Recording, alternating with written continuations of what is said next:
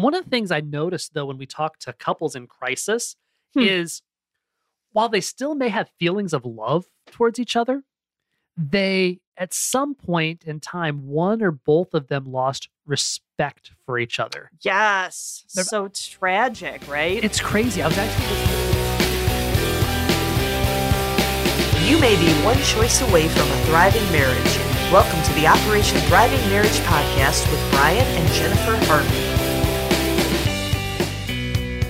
Welcome back to the Operation Thriving Marriage podcast. We're so glad to have you guys here. Wanted to let you know that coming up on our second anniversary, we're going to be doing a audience questions episode. So we would love to hear from you what your questions are. If you'd like to ask us a question, you can reach out to us at operationthrivingmarriage.com, or you can email me, brian.d.harvey@gmail.com. And just remember, Brian is spelled Bryon. Look forward to hearing your questions and being able to answer them.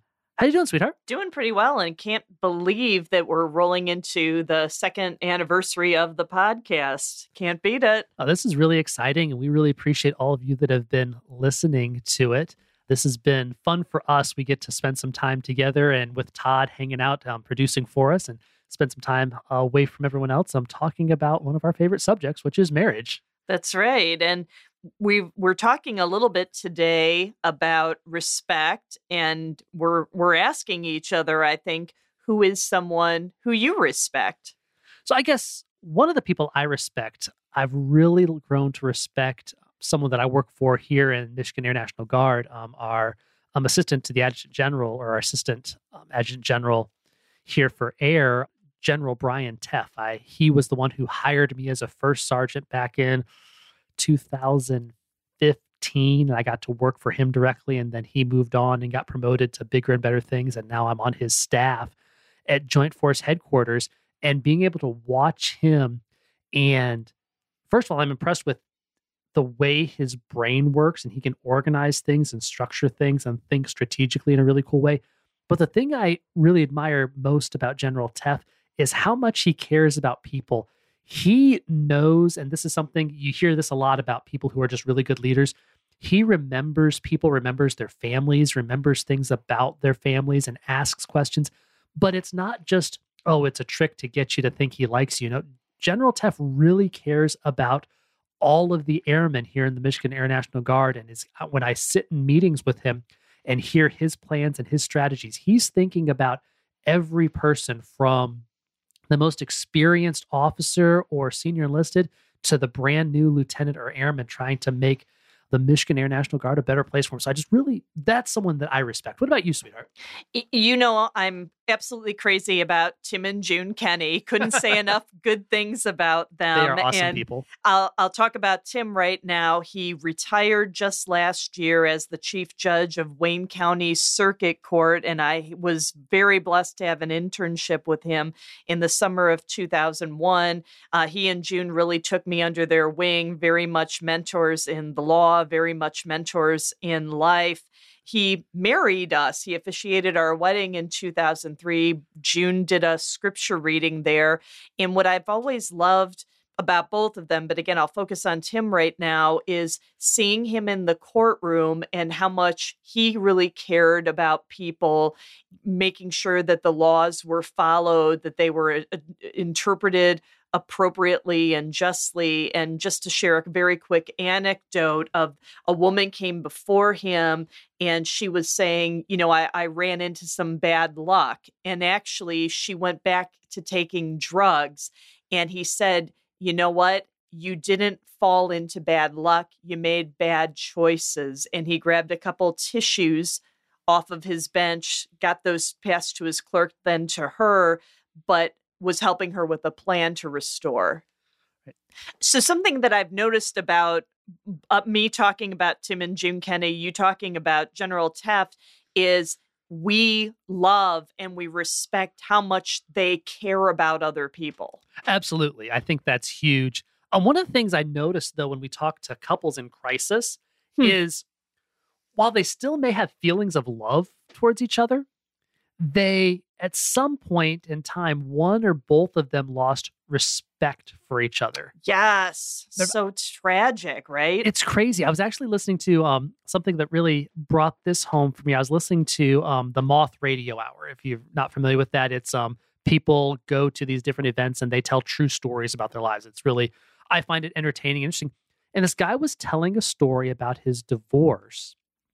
And he was talking about how happy he and his ex-wife were after the divorce. Oh, is that right? And talking about how much they still loved each other. And he shared all these stories and shared both faults from himself and his wife. And what I really took away from that is because of these issues that they didn't healthily resolve, they lost respect for each other. And at the end of the day, they didn't want to be together anymore, married, and they would rather raise their child separately because they couldn't respect each other because those faults and foibles had become something it wasn't worth working through. So it's like lack of respect or loss of respect just shatters a marriage. 100%. And now we know there's a book out there that argues that women need love while men need respect. And we get that. We admit that men are often conditioned to see respect as a higher virtue, while women are often conditioned to see love as a higher value.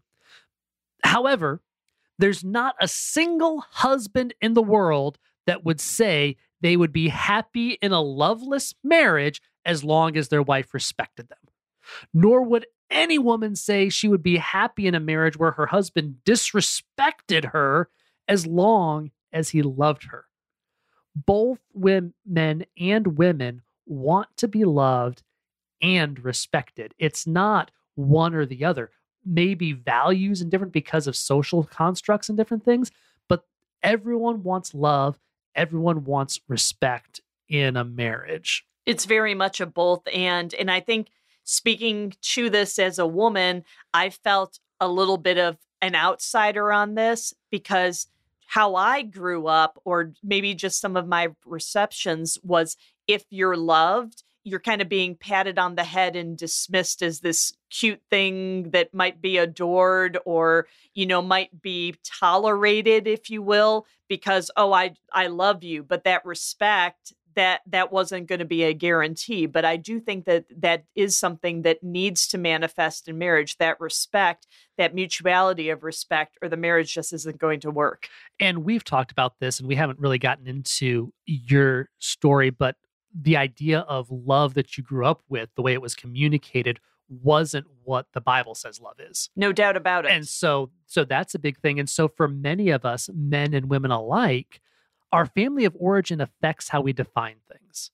It's almost our default, right? Exactly. And what we absolutely need to do is go back to Scripture. Now, the reality is when you read Scripture, your culture, your family of origin, your background colors how you read Scripture. That's just true.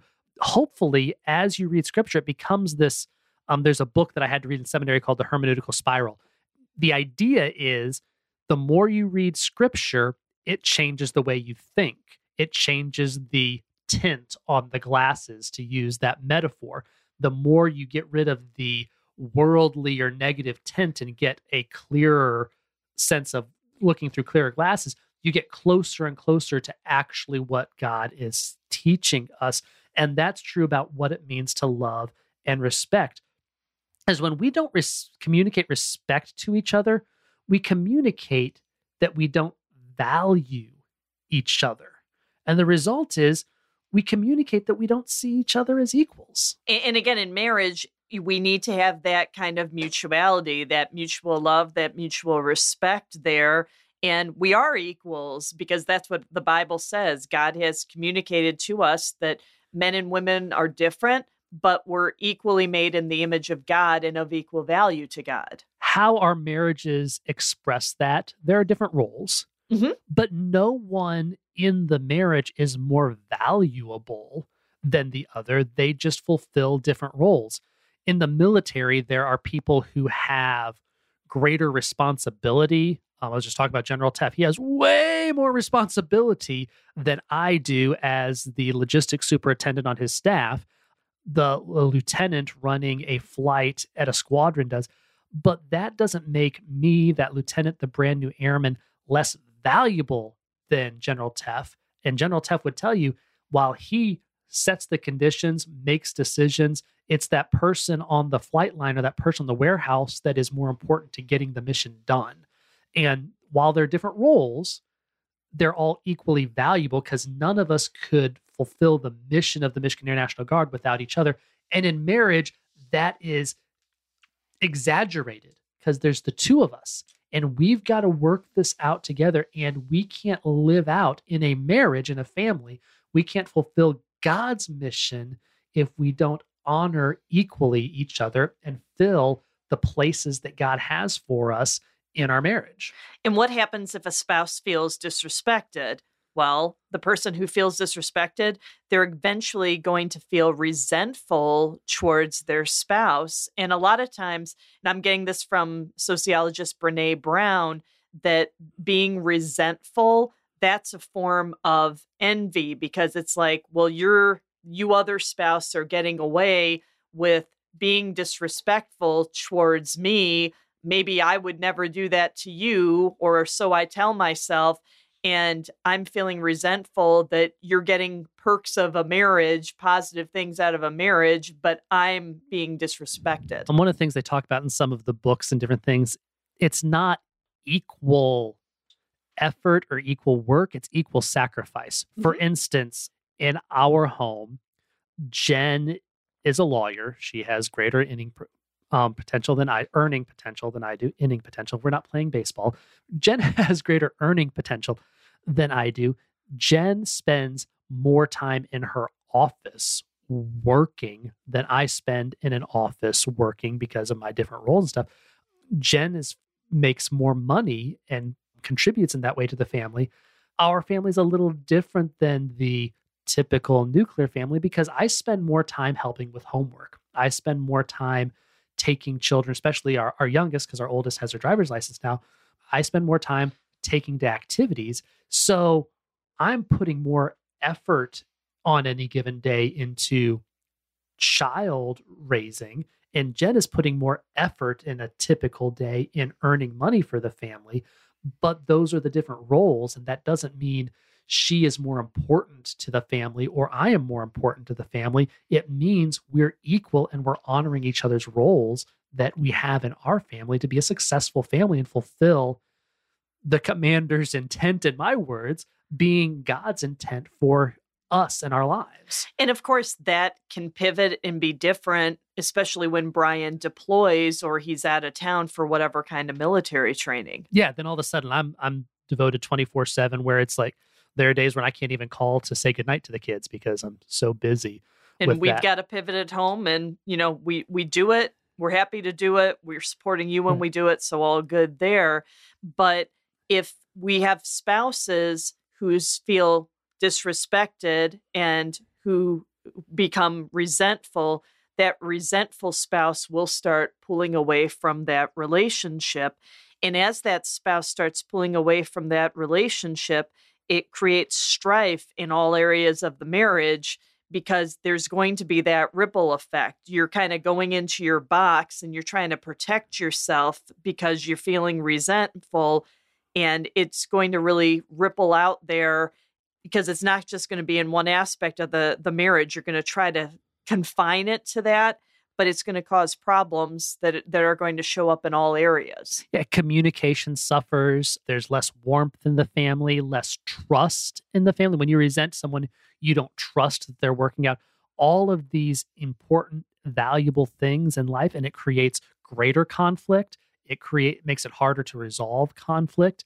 All of these things create a marriage that is uncomfortable, and this leads to, if it's not resolved and dealt with, a couple in crisis.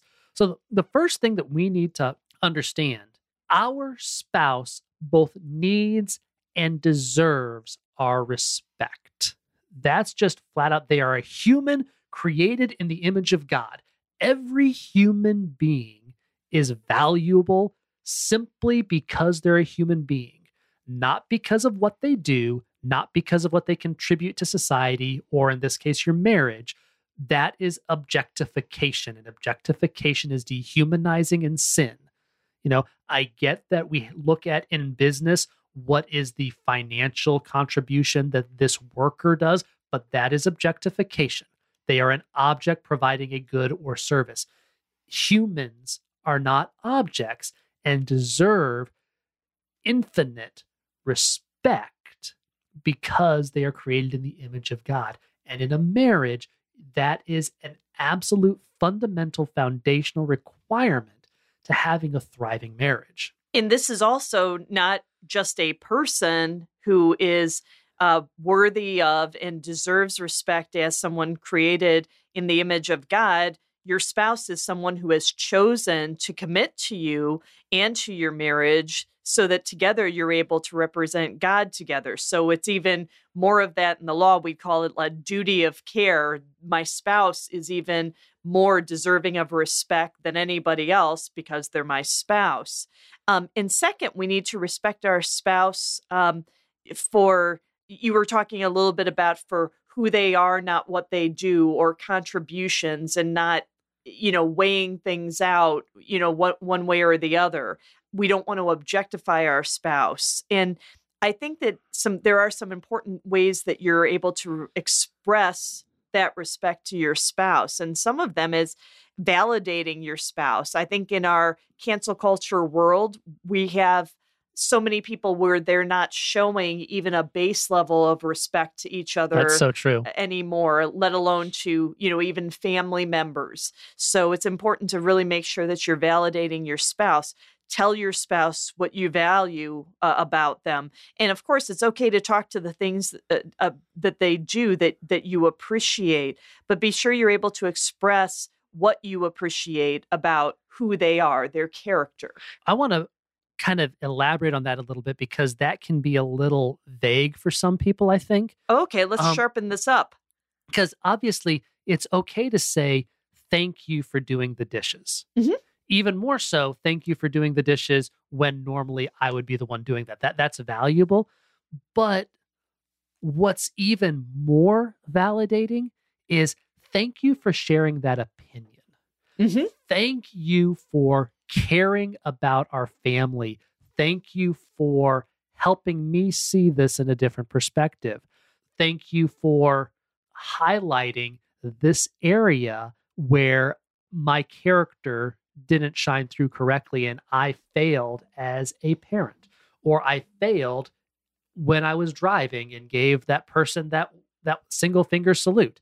Hey, that's not okay. Or when I'm talking about a coworker and point out, hey, are you loving your coworker? And me being able to say, thank you for pointing that out to me. Thank you for bringing that up. Those types of things. It's not just you did something that contributed to the figurative bottom line of the family to keep the household operating, but you are a person that brings me joy. Thank you for sharing this moment with me. And I think another thing to do to express that respect is to continuously be curious about your spouse. Ask open-ended questions about what your spouse is feeling, what they're thinking. What about their hopes and dreams for their individual futures as well as you as a couple? Because if you keep listening, you're never going to be a 100% expert on your spouse who knows everything about your spouse. Even if you're really a student of your spouse and you're trying to be, you need to continually be seeing where your spouse is growing and changing and have that understanding. Just don't presume that you know. Have those conversations because that communicates that respect. I think it's common the longer you're married to just presume your spouse thinks the same way you do. Right. But Jen in 2013 is not going to be the same as Jen in 2023. Right. And even then, you may be growing or thinking in a way that's different from how I think. You and I listen to different podcasts, right? We talk a lot on our walks about you like Ray Steadman, I like Scott McKnight and N.T. Wright. Yes, I still have the man crush on N.T. Wright that Jen constantly talks about. Yep.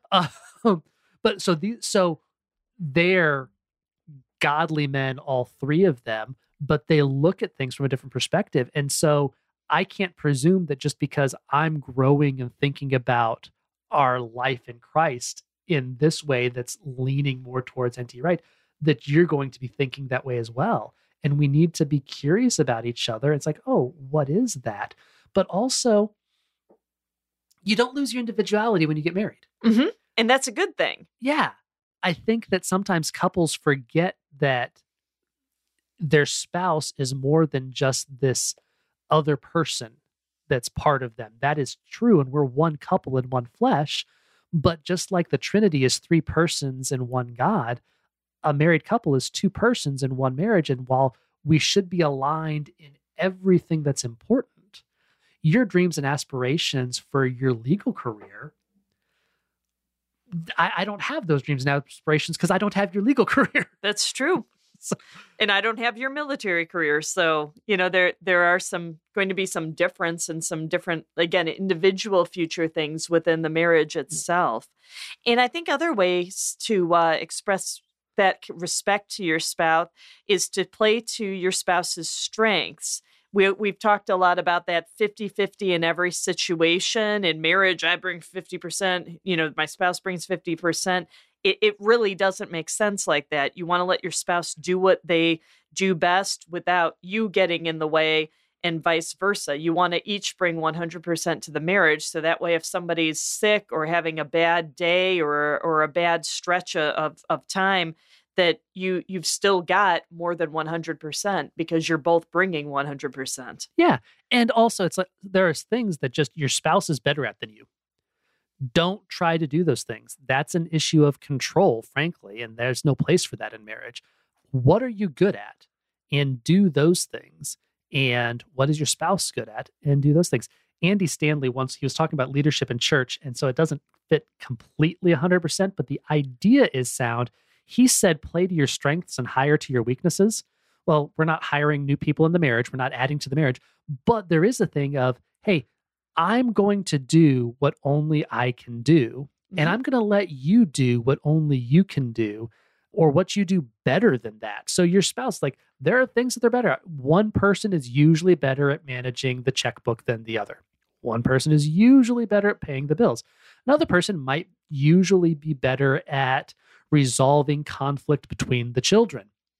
These are different things that they're valuable. Don't try to be the square peg in the round hole. Use those opportunities to value your spouse and let them shine in areas that they're a strength. And finally, I'd say another way to express this respect to your spouse is to take time to talk together.